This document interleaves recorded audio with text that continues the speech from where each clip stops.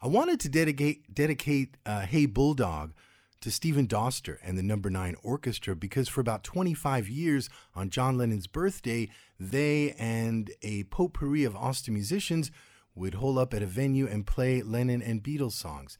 And they did such a great Hey Bulldog. Of course, that's not happening this year, but hopefully again in 2021.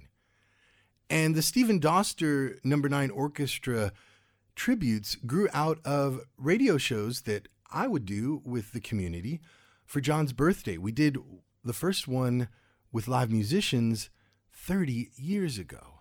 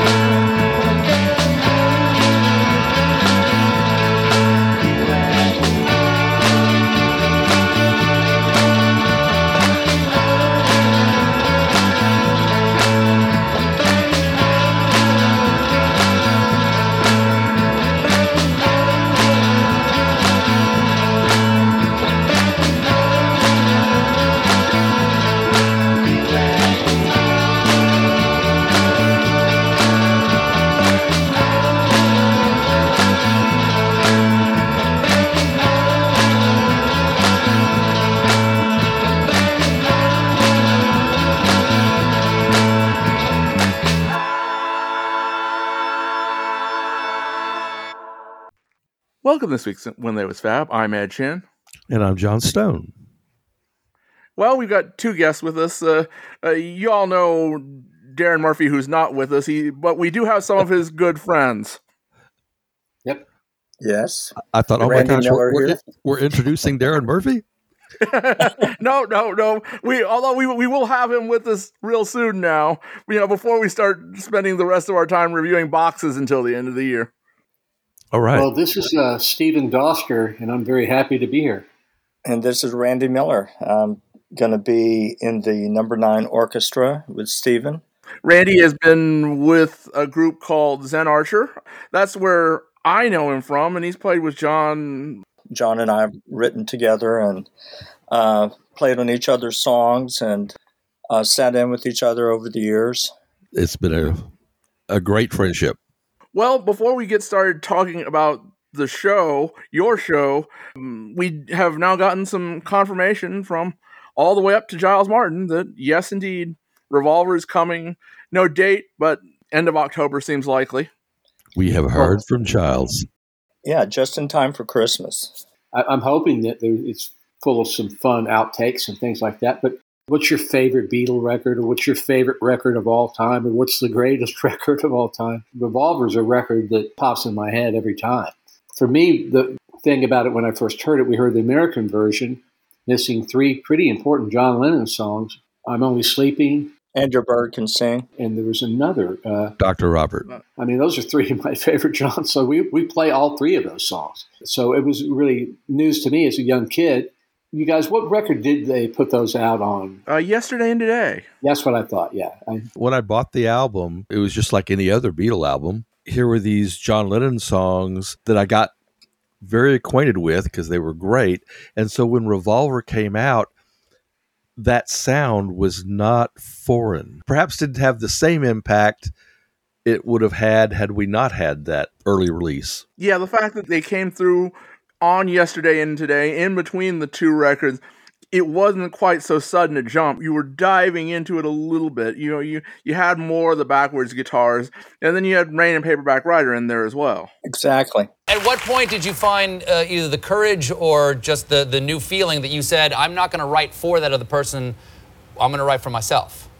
Drugs. So it was Rubber Soul, and then Yesterday and Today, and then Revolver? Yes. Yes, for me, in my mind, for whatever reason, and I thought I was a big fan. I always thought Rubber Soul, Revolver. I just in my mind did. As a kid, I guess I didn't quite pick up on it the way I did later. It really was different because with Rubber Soul being kind of affected in being more of an acoustic album. More organic, yes. And then Nowhere Man had been taken from that album and released as a single. And again, that was kind of a different sound. Yeah, it was. So what it was about, Yes. I mean, the lyric. Yes, absolutely. And they didn't add anything back to the American Revolver. They just took the 3 Lennon songs off. I know. That's the thing about Rubber Soul. Rubber Soul, you can make a case for in the U.S. because, well, they not only did they take some things off, they added some different things. Mm-hmm. Well, I know it was contractual, but I'm sure Lennon's reaction to An American Revolver would have been like, what the hell? There were more George Harrison songs on Revolver than there were John Lennon songs. I know there were only really 2 Lennon songs on there, She Said and Tomorrow Never Knows. I heard those 3 songs we're talking about after I heard Revolver, so I guess I never heard Yesterday Today. It was an American release called that? Not to go too far into it, were you around and buying records at the time? Or I'm okay. an old guy. I was like waiting with bated breath for every Stones Beatle record that came out. I don't know. It could even be where I was. Were you here? I was in the States at that time, and I was in the South. I was in Texas. Yeah, I mean, Yesterday and Today, of course, with the whole Butcher cover, and it was not probably something that was quite so prevalent on the radio. It might have been. I want to find out more about it because, what year would that be? 66? 66. Yeah, 66. Yesterday and Today was what, like June, July? Well, I was also going through some pretty heavy things in my life, personal at that time too. So maybe I missed it, but I was a big fan. Even then, I was a little boy. I was waiting for all the records.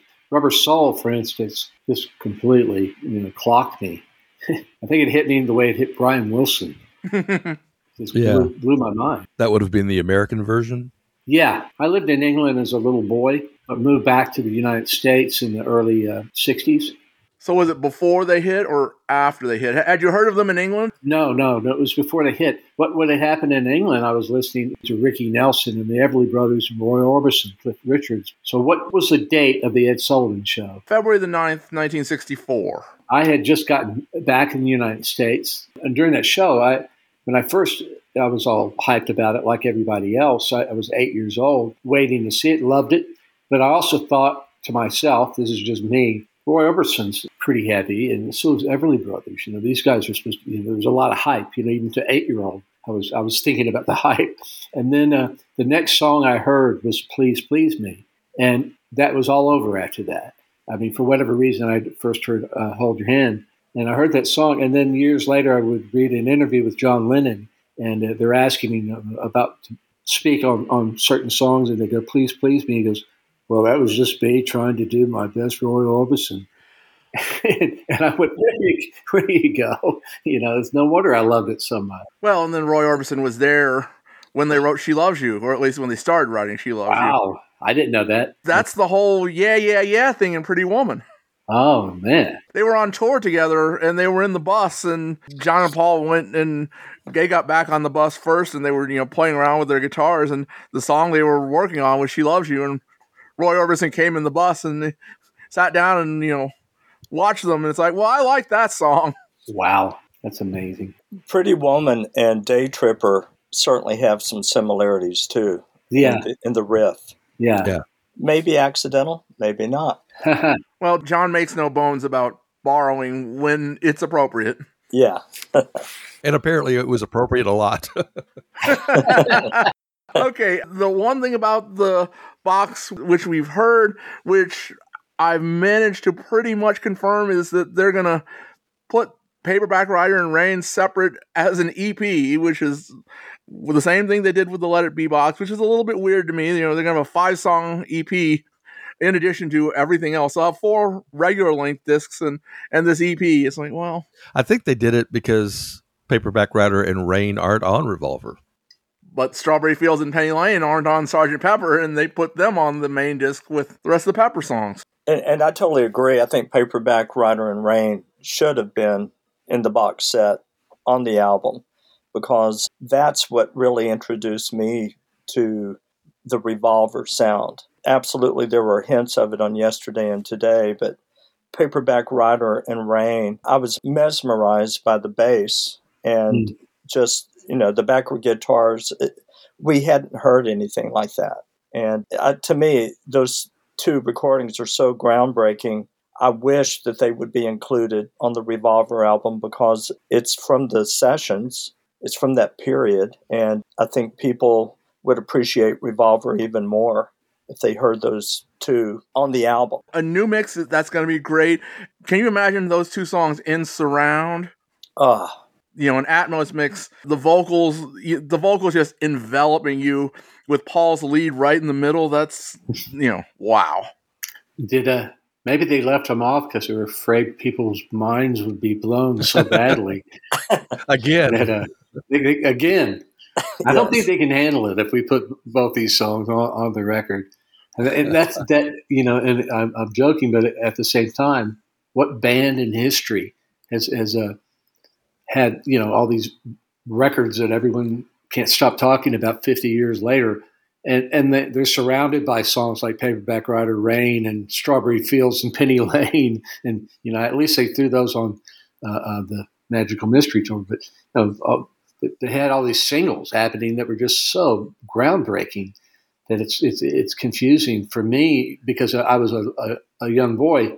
A lot of it I heard at the jukebox at the pool where I went and I remember hearing Paperback Writer, and we probably played it 50 times in a row the day that they put it on the jukebox, 1966. I remember exactly where I was when I heard Paperback Writer.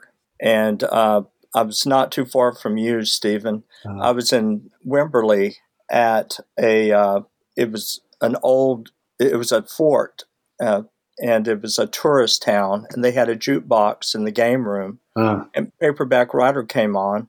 My parents were telling me I had to go, and I said, no, I need to hear this one more time. And I just played it back to back and was mesmerized. Oh, so I still am.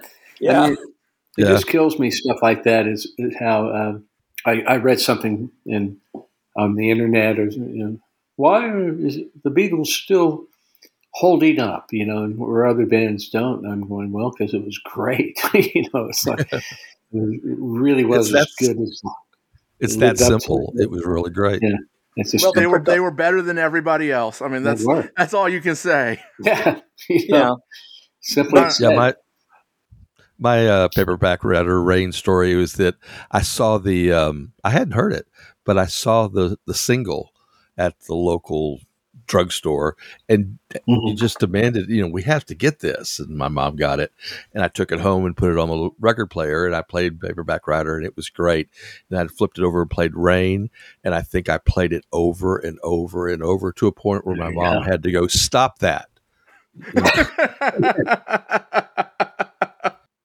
I like Paperback Writer, but Rain just did something to me.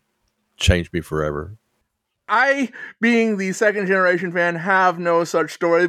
Paperback Writer and Rain were both on the Blue Album when I got them in the mid-'70s, so it was in there amongst all this other really great stuff. But did they hit you as being kind of different? I bought both 62 to 66 and 67 to 70, and when I listened to them, it's right up there butting up against Strawberry Fields and Penny Lane and Pepper Song. So, it was certainly different than what was on 62 to 66. Yeah, it's real different hearing them out, after they were done, rather than when they first came out, like you're not as old as us, The gospel was delivered to you. I mean, I have a kind of, I heard this, and then I heard this, and then I heard this. But if you hear it all, when it's all done, and you're hearing Strawberry Fields in the same day, you're hearing Paperback Writer, it's different. Yeah, they're both impressive. Yeah, they're Which is why I just can't imagine how the kids are doing it today. You put on Spotify, you put on Apple Music, and you just select something, and it's like, how is that going to hit you? But it does. Yeah. It's just, I think for us, we got to watch and hear the evolution of the Beatles. And marvel at it. Yeah. From 64 to 69, the evolution is just light years different.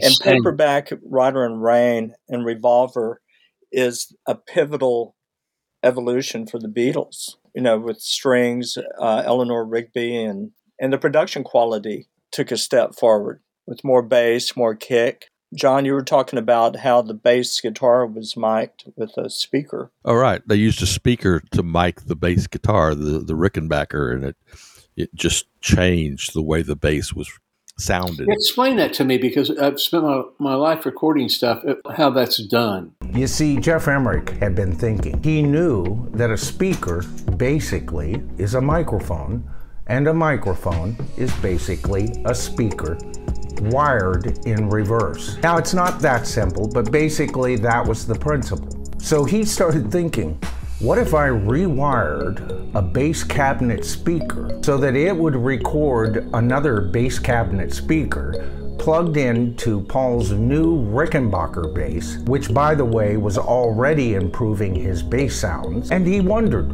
what would happen. He talked it over with a few engineers and they thought he was nuts. But he talked to Ken Townsend, and Ken Townsend thought the idea had merit. Paul moving off of the Hofner, that's a big change. As much as we all love the Hofner, the sound of the Rickenbacker is a very different thing.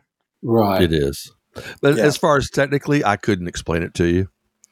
You'll have to talk to Geoff Emerick. I don't know.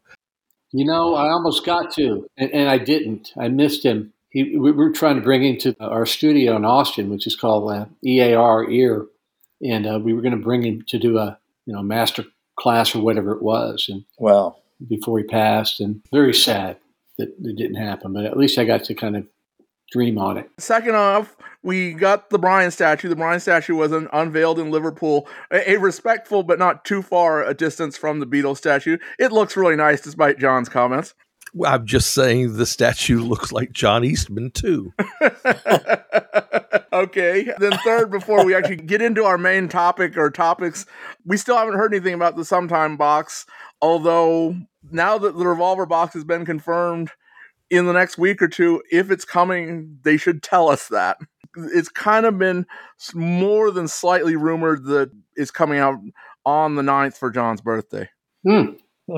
Nice. We'll be doing a show that day, so I'll miss it. This has been an ongoing thing for the entire year between the Lennons and the record company and everybody else, which is a shame. But I mean, people just need to understand what context means. Yeah, just, I couldn't agree more, Ed. It's like, especially with that and the reason why they might be holding it up because of a woman, Right. And there is plenty of material out there with Lennon explaining the reason, the rationale behind its use, and it's totally valid. And I don't know.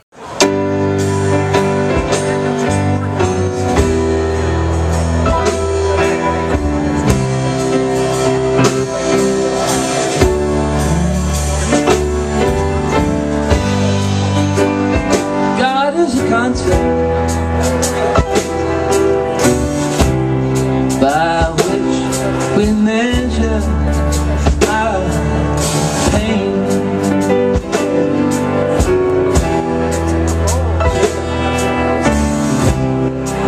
Say it again. You are getting ready to pick up on a show which you've been part of. Well, at least, Stephen, you've been part of since pretty much the very beginning, which was 1990. Yes. It started with a radio guru here in Austin, and he's also good friends with Yoko Ono, named Jody Denberg. I've been photographing Yoko for over 40 years, and Jody's been interviewing Yoko for all her official press kits for over 25 years. And so Jody had the idea to take my photos and connect them with Yoko's quotes and to make a special birthday present for Yoko.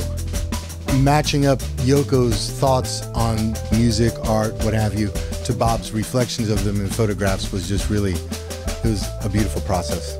They made this thing and I thought, wow, it's so great. So I just wanted to tell them that, you can put it out there. We all shared this experience, the whole world, so why not bring it out? On the 10th anniversary of John's death, did a show and a bunch of local artists played on it. And around that same time, I always call it my inspiration just because I thought, well, it's insane that we don't, keep this music rolling. Not that it's not going to be, but, in Austin And so we started doing this show every year. Of course, we had to miss our 30th and our 31st performance because of the pandemic. So we're coming back on the 32nd. Randy performed with me on October the 9th, 2019, and we haven't done it since. So we're very excited with the rhythm section of Randy Miller and Darren Murphy to be doing it again this year.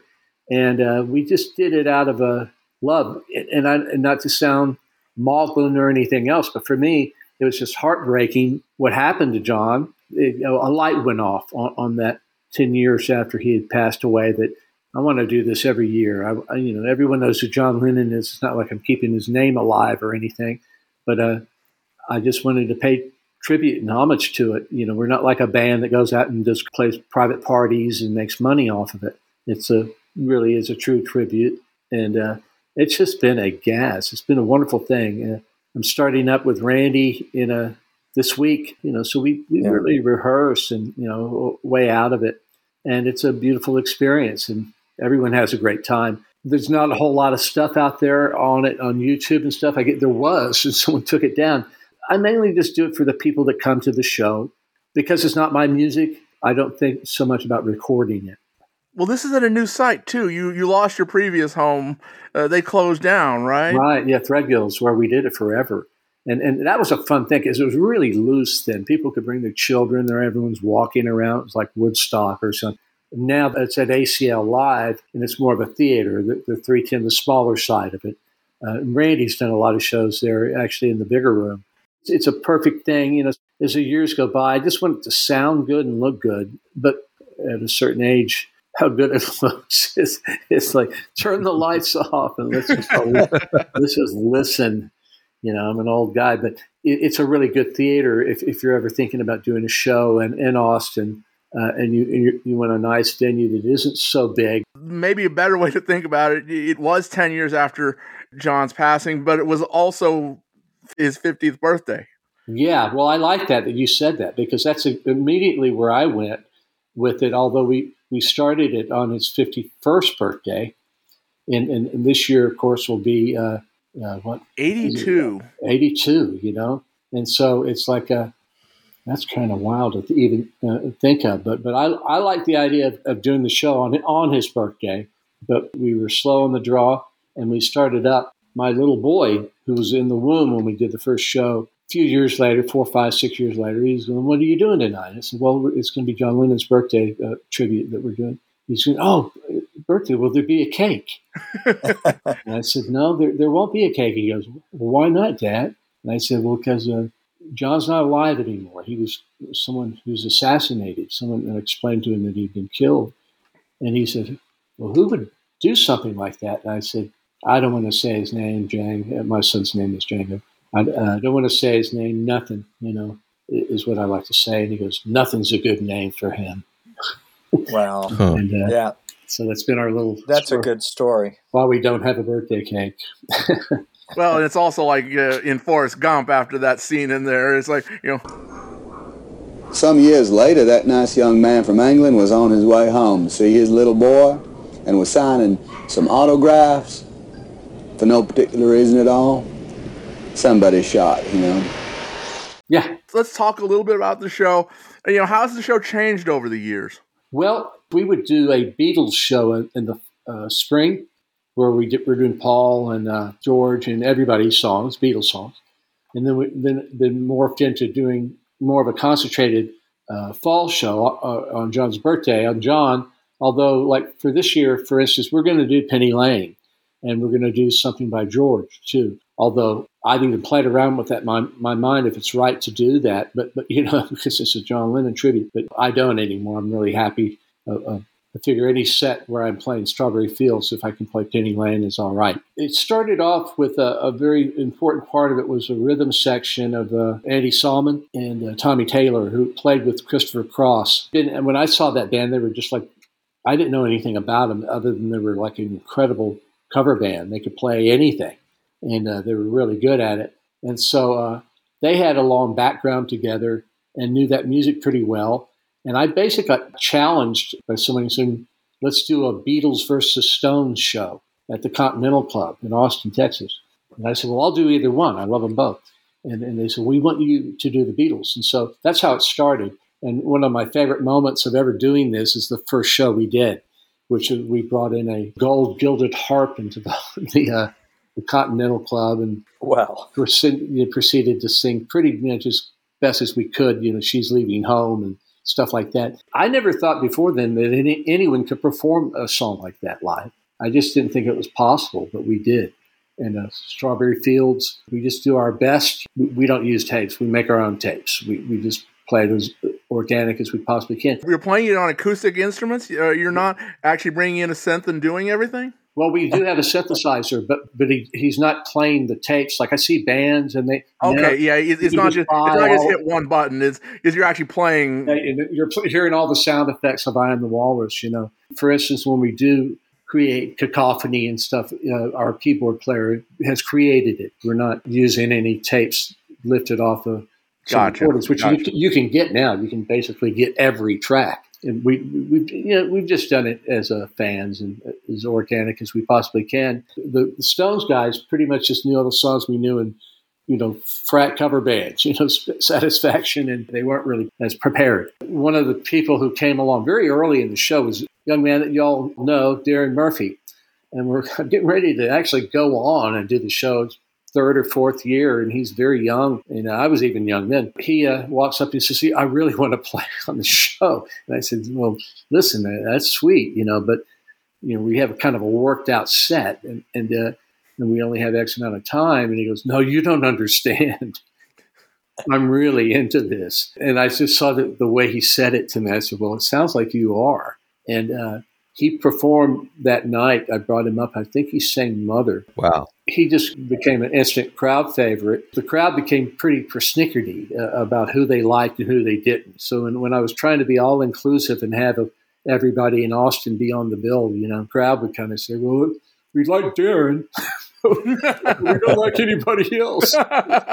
We like you guys. And so, it was kind of over the years, morphing. This year I'm going to have a few guests, but they're mainly guests that were asked to do it for 2020 that couldn't. I feel bad about, if you invite people to come sing with you that night and then the pandemic happens, the right thing to me to do was to invite everybody who was on the bill when we had to call it a day. How are you doing the arrangements? Are you trying to stick to the originals as much as possible, or are you allowing a little bit of room for people to put their own style into it? Great question. And I guess if somebody else is getting up there doing their thing and I'm backing them up, they can put their own style into it. For me, I'll be frank about it. It's like we probably sound like we're putting our own thing in it because nobody can sound the same. But I'm not a big fan of a lot of Beatle covers, even by some of my favorite artists. I just like the way they played it. And so I'm really not trying to put my flavor or my style of music, which is pretty different, really. I don't think my music sounds like it's a real derivative, some of it maybe from the Beatles. But I really just like, so to answer your question, I think we're trying to sound as much like them as possible. We're not trying to bring something new to it. So, Randy, are you what we would call the musical director this time around, or other than just bass player, what is your role in this production? I'm playing Paul to Stephen's John. Stephen's been doing this so long. He's got such a great idea of what works for the audience, what works mechanically between the musicians that, if I have a suggestion, I'll be glad to bring it up. Absolutely. But I'm not going to try to reinvent the wheel. I think I've seen this show several times, and of course it's changed over the years with the material, but it's pretty amazing. It's inspiring. Like I say, if I can help, I will. But everyone that's on the stage, they're all pretty darn good musicians. He was talking about Tommy Taylor and Andy Solomon, the rhythm section from Christopher's band. They're excellent musicians. Tommy Taylor's played with Eric Johnson and others. I know Andy has as well. They're awesome. So it's an honor to step into Andy's shoes this year and see how it comes about. But it's going to be fun. Well, the honor is ours. It really is. I wouldn't be doing the show, and I'm not just saying that because Randy's on the show. If Randy Miller hadn't said he would do it and Darren Murphy hadn't said he would do it, I couldn't do it. It wasn't a big band. It was just a few guys. And if you don't have the right guy playing Paul or Klaus Forman consideration, And Ringo, you can't do it. You can't pull it off. But when you have that, I'm excited. It's almost going to be like doing it for the first time because we haven't ever done this rhythm section. And I know Darren Murphy and Randy Miller and I just have a great love and respect for each other that I think can make it work. And is Steve Wilson, your old compatriot from Zen Archer, going to be able to make it up? Yeah, he's going to set in on some tunes. We're still figuring that out, what he'll be playing on. That's what Stephen and I are going to figure out this week when we start our first rehearsal, or we're going to sit down and go through the tunes and see who's doing what. It sounds great. Yes, he'll be there. And also, Stephen has a guitarist, Ben. I don't know his last name. Ben Cock is his name. And I've heard him play. He's an excellent guitarist.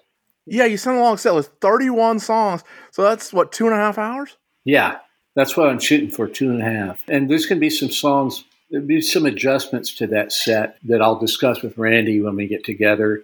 We're still talking about different songs he wants to perhaps sing. And then I'm starting to look at things. Oh, well, when you do a set, and it's always like the next day, oh, I forgot this, I forgot that, I forgot this. And I mean, it's just too many songs.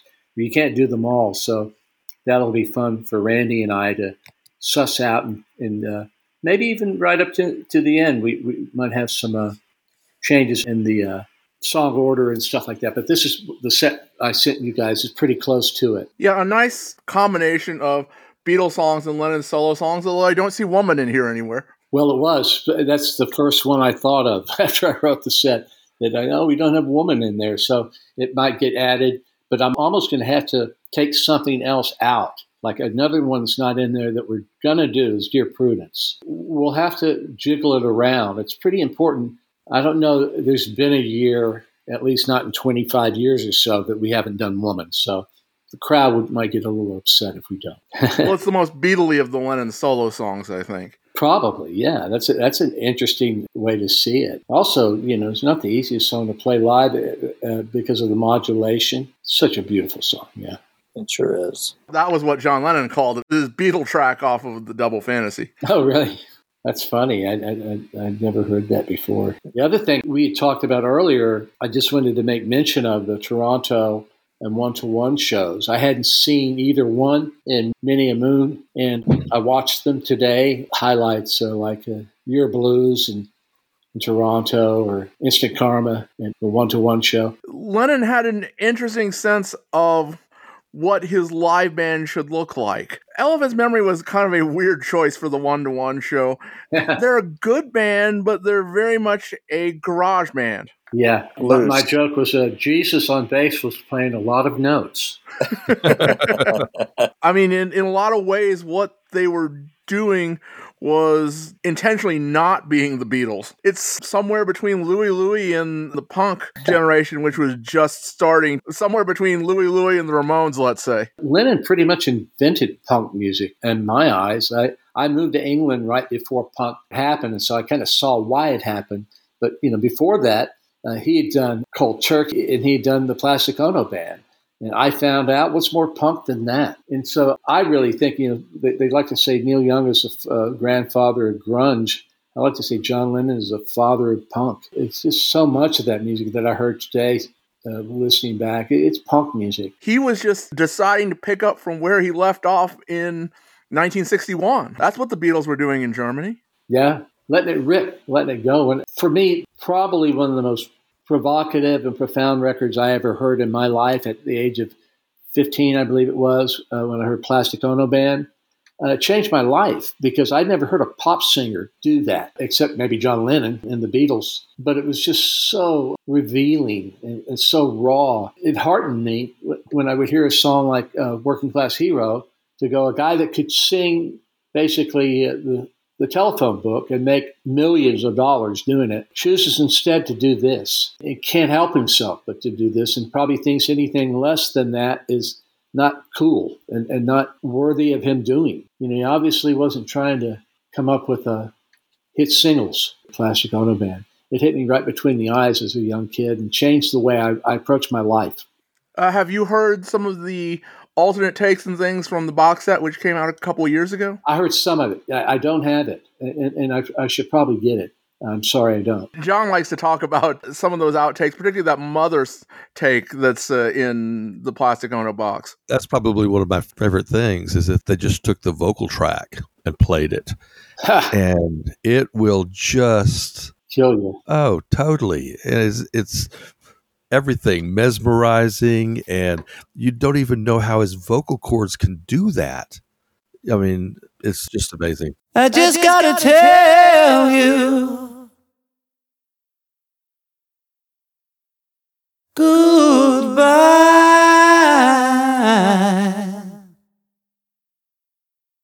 Goodbye.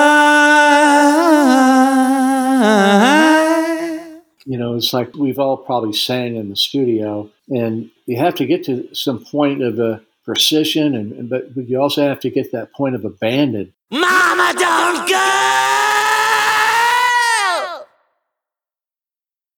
Daddy, come home! Mama, don't go! Daddy, come home! Mama, don't go! Daddy, come home! And to let it rip like that, I would think in that manner, like probably Paul McCartney was a really good influence on John Lennon, how he would just like push the envelope, you know? Yeah. When I watch Get Back and I just watched that first take of I've Got a Feeling and I Dig a Pony, it just didn't occur to me all these years that they were sitting on that rooftop where it's in London, January 30th. And I've lived there many years. It's cold on June 30th, you know, on a rooftop. Paul, when I Got a Feeling, I just watch a light go off and say, okay, he just does that. He just turns on one of the best vocal programs I'm talking about. And it's just so, every little bit of it is so incredible, is as good of a rock vocal as I've ever heard. And then, of course, he pushes John, and John sings the crap out of it. I Dig a Pony. And chances are they never, ever did it again. You know, I mean, they did another take of a couple of them, but, you know, that was it. Although it's interesting to hear John talk about how he has to prepare to sing like that. Yeah. Yes. I haven't heard him talk about that. I'd like to know more about that. Yeah, in Get Back, right around when Heather's in there, there's this, maybe about 2 or 3 minutes of John talking to Paul and George Martin about how I'm not quite ready to sing it because I've got to do this and I've got to do that, and I've got to prepare my voice to be able to sing in that fashion. Right. Which is exactly what Paul went through to do Oh Darling. Yeah. He had to prepare his voice. He came in days in a row and sang it. So they definitely had a way of doing it, but they had to prepare for it. Pushing the envelope. I think Mother's the epitome of pushing it. Yeah. Myself. Yeah. Having, at least attempted to scream like that, I think the fact that he can come back to this note, and when it's a cappella, it's spot on. He sings every note true. Yeah, when I heard it as a young boy, it blew my mind, and 50 years later, it blows my mind just as much. It's like the truth, Yeah. I like what Bob Dylan said in his box set biograph. He's talking about how music's gotten watered down. He says it's all become some Pepsi-Cola commercial. He said, you even have Ray Charles singing about coffee. What do you think John Lennon's singing about when he says, give me some truth? Yeah, Bob, get you. Yeah. He did do that. But he certainly knew the argument about whether or not you use work that you composed for a reason commercially. Every artist has to face that. Pete Townsend says, I sold my songs because I wrote them to make money. And it doesn't matter if it has some special memory to you, they're my products. So you have that, or you can decide, no, my work is a different thing. I think that's where Lennon came down. I understand both those trains of thought. It's like nobody's business what Pete Townsend wants to do with the songs. And, I hear his songs all the time in commercials. It doesn't upset me as much as when I hear Revolution. I don't know why. I think it's because John came down on a different side. He felt like his work was not something you sell off. Well, I mean, that was Paul's comment when you don't want any of the Beatles stuff to be used in commercials. Why are you letting Buddy Holly stuff? Well, Buddy did commercials, and he's right. Buddy Holly used his own music in commercials when he was alive. In Paris, they lined up in the streets. In Rome, it was standing room only. In LA and New York, his concerts sold out in an hour.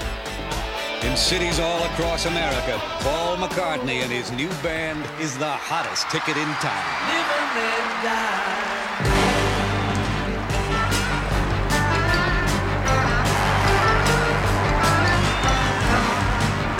So if you want to go, get in line early and get out your Visa card.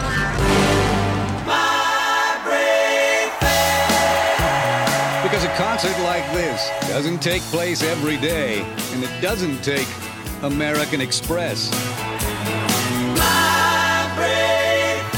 Visa, it's everywhere you want to be.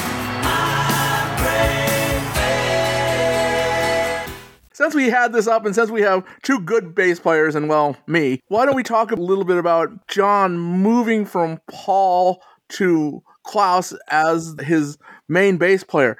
They have very different styles. It totally struck me going back through this music that I was learning almost as many Klaus Voormann bass lines as I was McCartney's.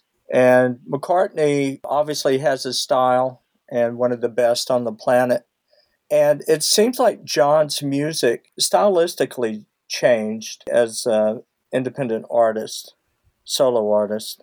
And I think Klaus's style, which is more simplistic, not as busy, actually fits very well. If you listen to Imagine, I mean, it's very just simple notes. You listen to the Plastic Ono Band album, it's simplicity, but it's beautiful the way it's played. I can't imagine McCartney playing on the Plastic Ono album. It would ruin some of the songs. And not that he couldn't do it. Obviously, he could. But I think Klaus was a great choice for John in the post-Beatle years because I think the lyrics mattered more to him as he evolved as a solo artist. I think it always had, but I think he tried to cut through a lot of the production and made it about the vocals more. And that's why Klaus seems to be a logical bass player for him. Well, and that's why the remixes are so great. Of the Lennon stuff in particular, you listen to what they call these Ultimate Edition mixes. You're getting more of the drums, you're getting more of the bass, and you're getting more of the vocal. It's awesome. And that's the thing that I've been able to do getting ready for this show is being able to listen to some of the isolated bass parts that are available. It's amazing. Paul, if anyone else was playing it, like on Penny Lane, it would almost be considered overplaying. But it fits perfectly. It's so musical that you can't help but love it. It's one of the high points of the song. Yeah. At least for me. Me too. But yeah, Klaus and Paul, very different bass players, very different styles. I think Klaus was the right man for the job for John's post-Beatle years. I do too.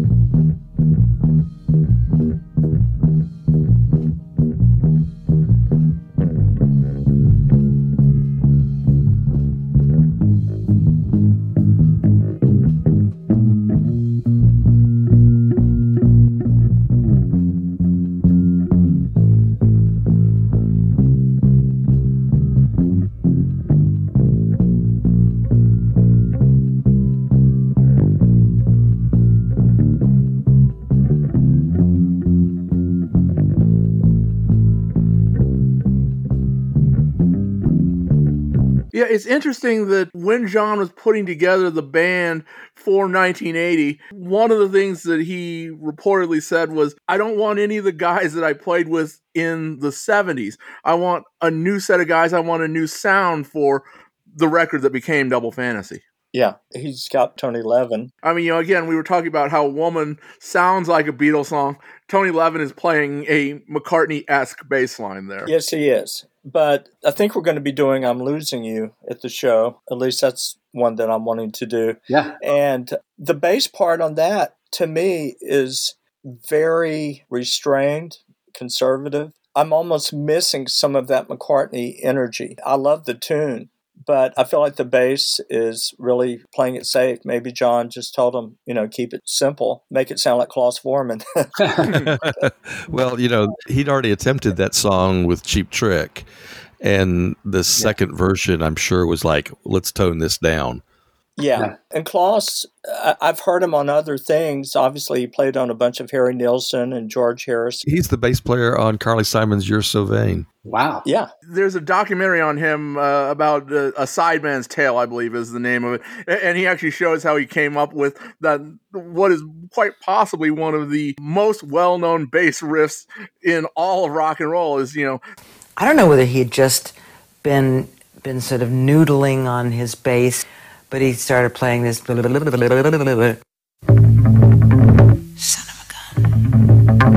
And I said son of a gun in reaction to his playing. It didn't have anything to do with the song. Just he began to play son of a gun. I was so surprised. Son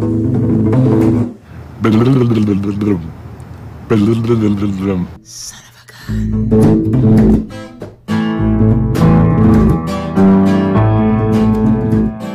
That's how we're starting the record. And it led the way for that song to come to life.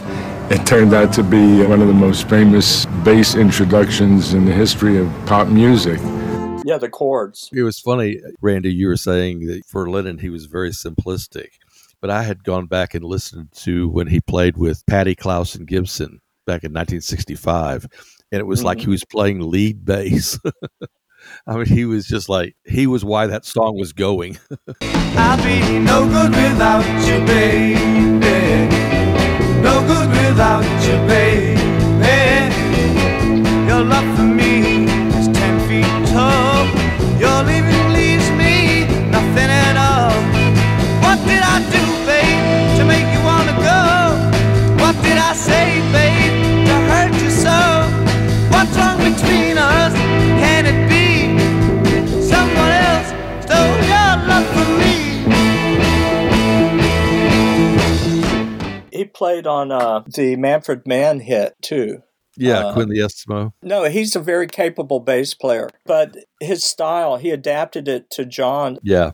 I think John wanted simplicity, and he cared more about the feel of it than he did about putting in a lot of notes. Well, I mean, the one who taught him how to play bass was apparently Stu Sutcliffe. Stu gave him his bass, and it's like, well, play this and play this and play that, and that's how he learned how to play bass. And I want to go snog with Astrid for a while. You play bass. What struck me when I was looking at this was that, the Beatles inspired a generation to become musicians, and Klaus Voormann was the first. Yeah, you're right. And became a pretty successful musician. Well, and there was actually at least a little bit of time before McCartney took over that they were talking about, well, maybe we want Klaus in as the bass player. They became, later on, when they were recording I'm the Greatest, John, George, Ringo, and Klaus. They called themselves the Ladders, apparently. Of course, the press got a hold of it. It's like, oh my gosh, the Beatles are getting back together with somebody else. And that was never the serious thing. But clearly on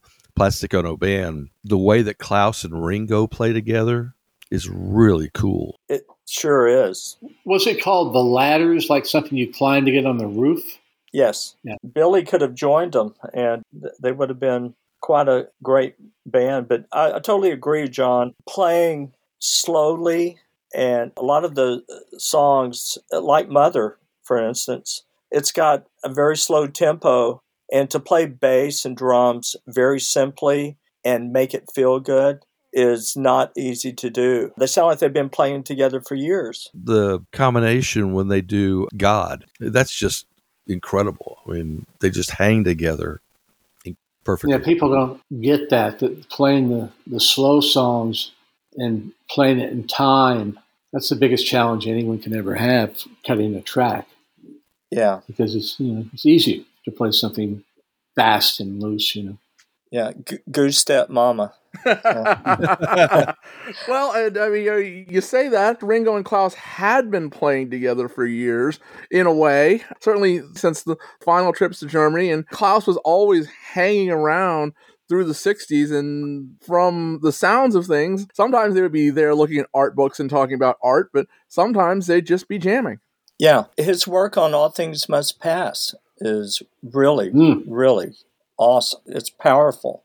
And it stylistically is a bit different than the way he plays with John. And I don't know that he played on the whole album. I mean, it seems like almost every musician who was somebody was on that album. Right. But John or Ed, you guys might know. He played on most of the record, but there's a book which came out on All Things Must Pass when the anniversary happened by Ken Womack, who is writing the Mal Evans book now, by the way. And he actually goes into detail because the only reason we now know who was playing on what track was because Mal Evans kept records of who he paid on any given day. Excellent. We know what track was recorded on what day, and we know who was in there and got paid for playing on that session. So you put those two together, you can pretty much figure out who was playing on any track. Because, well, George did not give us those credits. Yeah, I'm pretty sure it's Klaus on Beware of Darkness, Isn't It a Pity, and some of the bigger songs. And the album, the rhythm feels fantastic. It's just got a great feel. Yeah. So you're right. Ringo and they played well together for a long time. Yeah. I kind of wish John would have used them on Double Fantasy, actually.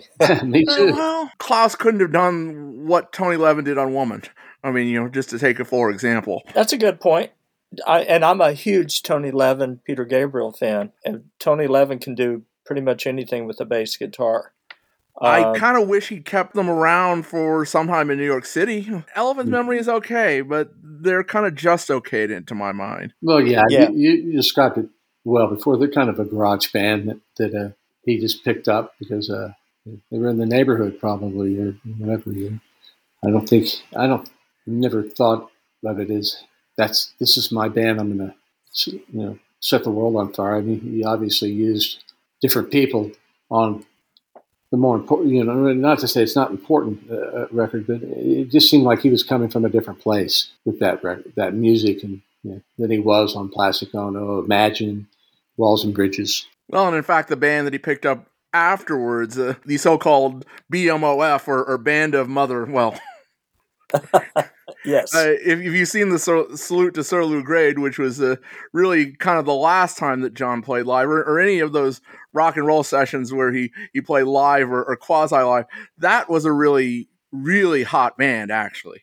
What is this? For the rock and roll sessions, and for John did a couple of videos for the Old Grey Whistle Test. Oh, man. Okay. So he did Stand By Me, and he did Slip and Slidin', and some of the stuff off of Rock and Roll Live, or more or less live. Mm-hmm. And the band that was with him there's actually a couple guys in there who have gone on to a lot of other things, played with Billy Joel, Ringo's first band leader. Mark Rivera. Now, I guarantee you've heard this guy's saxophone. In addition to Billy Joel, he's also played the saxophone for Peter Gabriel, Hall & Oates, John Lennon. He is a big deal. But he was in that outfit. So he went back from Elephant's Memory to a much more, what I would call, studio-ready professional band on rock and roll.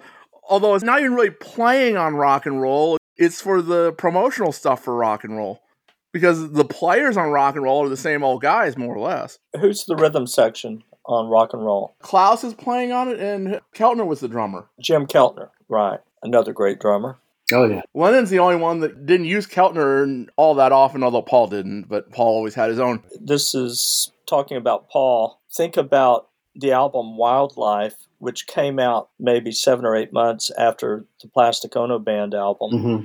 And how different those are, how raw and just in your face and honest that the Plastic Ono Band album is. And Paul comes out with Wildlife, which is the antithesis of that. It's got Mary Had a Little Lamb. It's a light album. And it always struck me that maybe after that, Paul realized that, hey, I think I'm going to have to get serious here. I saw Paul during that time. They played in a gymnasium in Germany that near where I lived. Oh wow! So you actually saw them on the very first tour. I did, and that record Wildlife was the first time in my life that I hadn't been bowled over by something any one of them had done. I heard that record, especially after coming off of Plastic Ono Band. I felt just what you just described, Randy. So he does the show, and they're up there, and they don't sound like they can play much. I'm even then a young boy, but I was in a band. And then at some point, he kind of dismisses everybody, and he sits at an electric piano and sings "Maybe I'm Amazed," and it just blows the crowd away. It's like before that they're going "Dip bop dip oh baby bop Mary had a little lamb," and then he does that. He just flips a switch, does that, and then they close with Little Richard, Long Tall Sally, and that was the only Beatle thing he did of the whole show. And I think he just wanted to get out and play and say I'm a human being, and maybe even intentionally made it that light. But it was very light. It wasn't very good, to me. It was a letdown for me too, because I was blown away with McCartney. Yeah, and the Plastic Ono.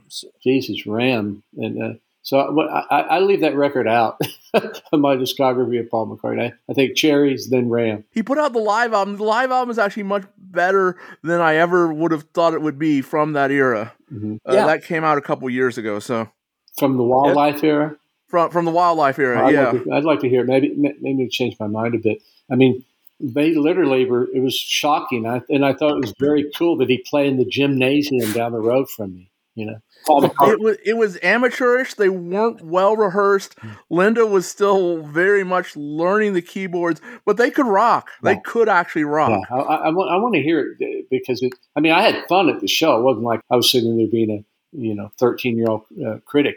I do remember, Maybe I'm Amazed, and Long Tall Sally was going, okay, they rocked it out on Long Tall Sally. Well, blue moon of Kentucky, keep on shining.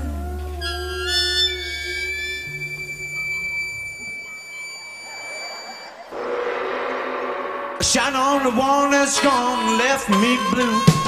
Well, blue moon of Kentucky, shining. Just shine on the one that's gone, left me blue. Well, blue moon of Kentucky, keep on shining. Just shine on the one that's gone, left me blue. Well, it was on one moonlight night with the stars shining bright. Wind blew it high, my love said goodbye. Blue moon of Kentucky, keep on shining. If you can, come down to Austin on October the 9th. At the 310. ACL Live. The funny thing about this is that I just put a number. I said, I'm going to do it to 25. I think that's a lot of years to do this. And I have a nonprofit that I work with these children from abroad. And I said, well, I'm going to raise some money for them. It's my nonprofit. It's guitarsforafrica.com. I've been in 6 different countries over there doing work with kids and African musicians. So anyway, I just said 25 years, this will be it. And we did the 25th year. And as soon as the word got out, like we were not going to do it anymore, everyone started coming, It's like the crowd really. And then I think the next year we were up against Paul McCartney. That's down the town lake from us. And everyone said, you're going to cancel, aren't you? Once he got booked, I said, no, I'm not. I'm just going to do the show and wish I was at Paul McCartney. But for the people that can't make it, get in the Paul McCartney show, they can come to us. And, so he's been to Austin 4 times since the last time he was here in Houston. Yeah. He did the ACL show twice, and he did the 2 shows on the UT campus, and it's like both of those since the last time he was here in 2012. Yeah, and those shows were awesome, both of them. I was at one show in each set. I did make both of those tours in all.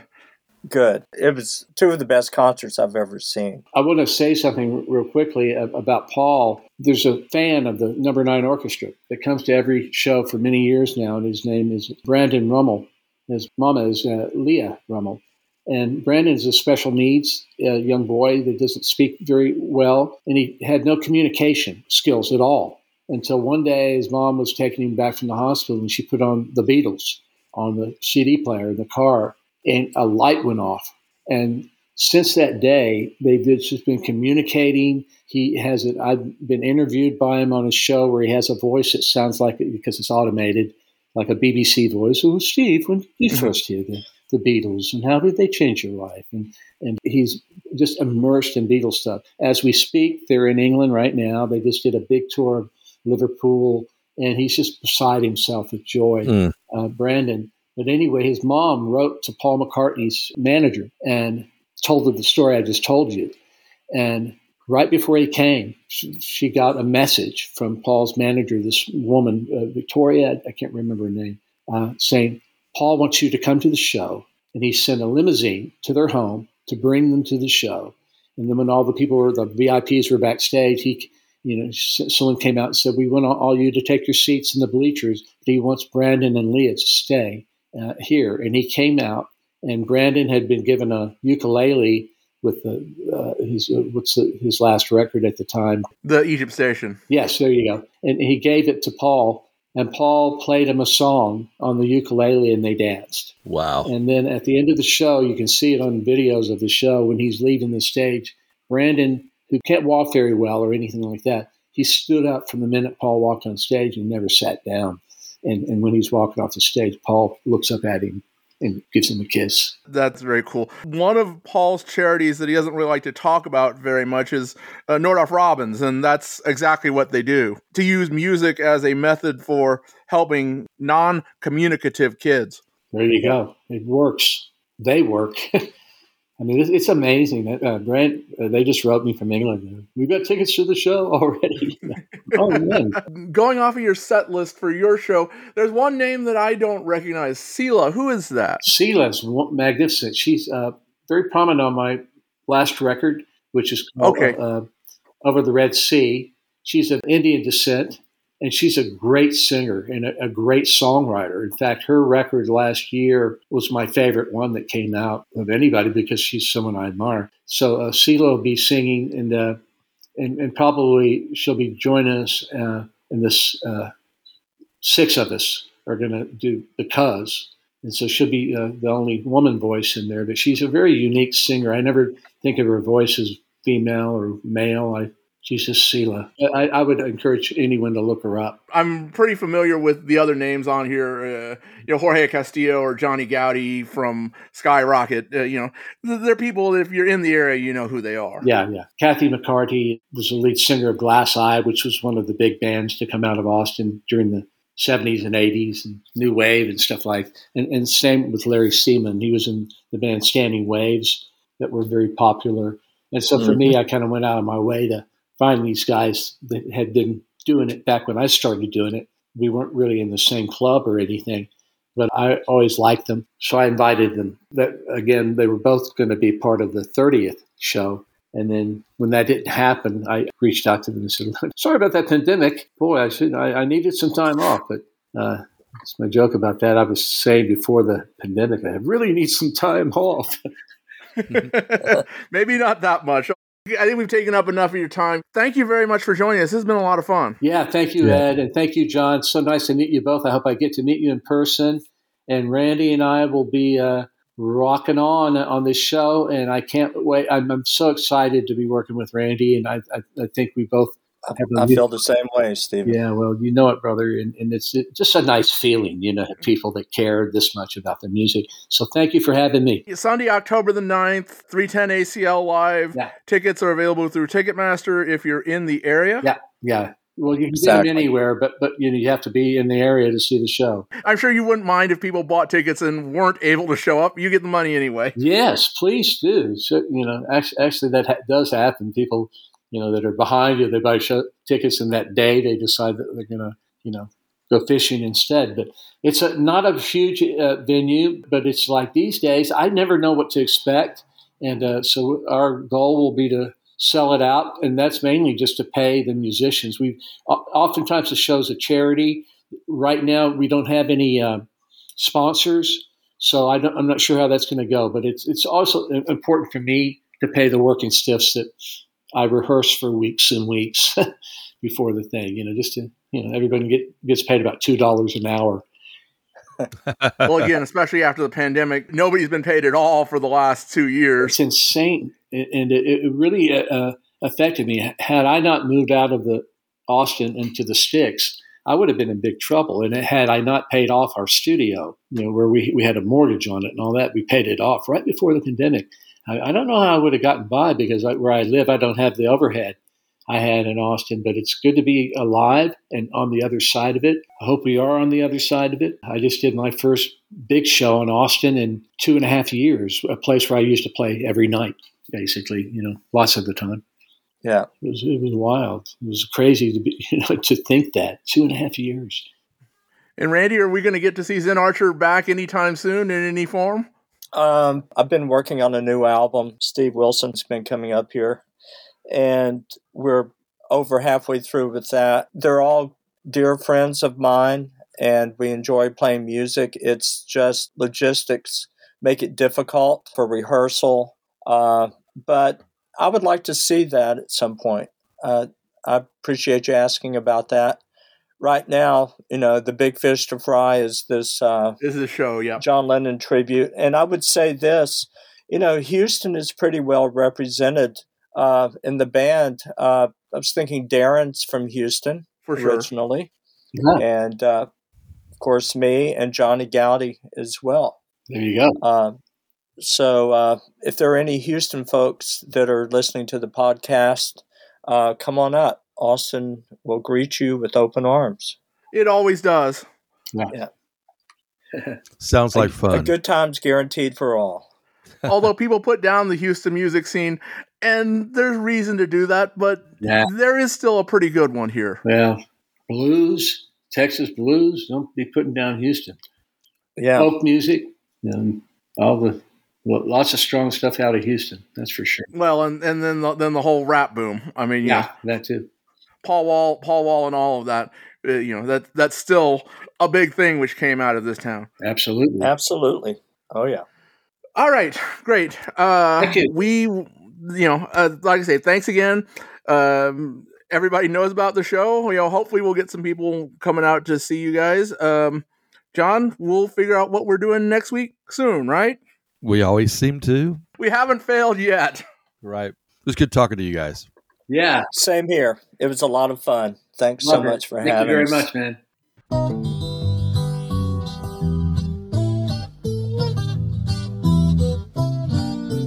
Subscribe to When They Was Fab on iTunes, Podbean, Stitcher, or wherever finer podcasts are found.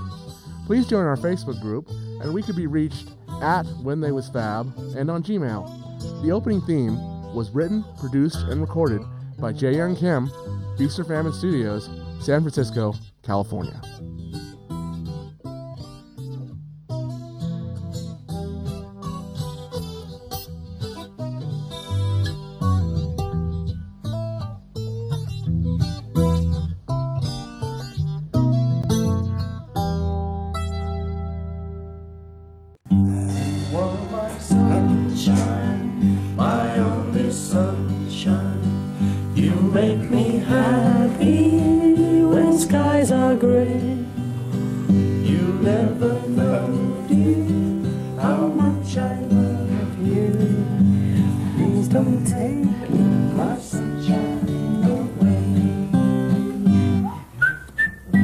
As a kid, whenever I was a bit depressed, I'd always reach out for a guitar.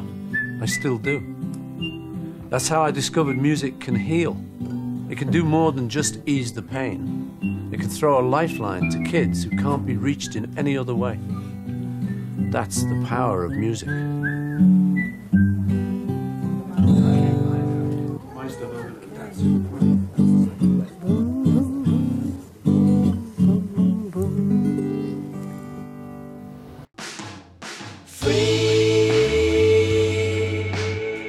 I tell you one thing, there's sickness going on and there's some good people doing work in hospitals, but they got no bread to do it on. Not only are they working in a miserable condition with sick people, but they're scraping the barrel for funds to keep going. Turned out nice again.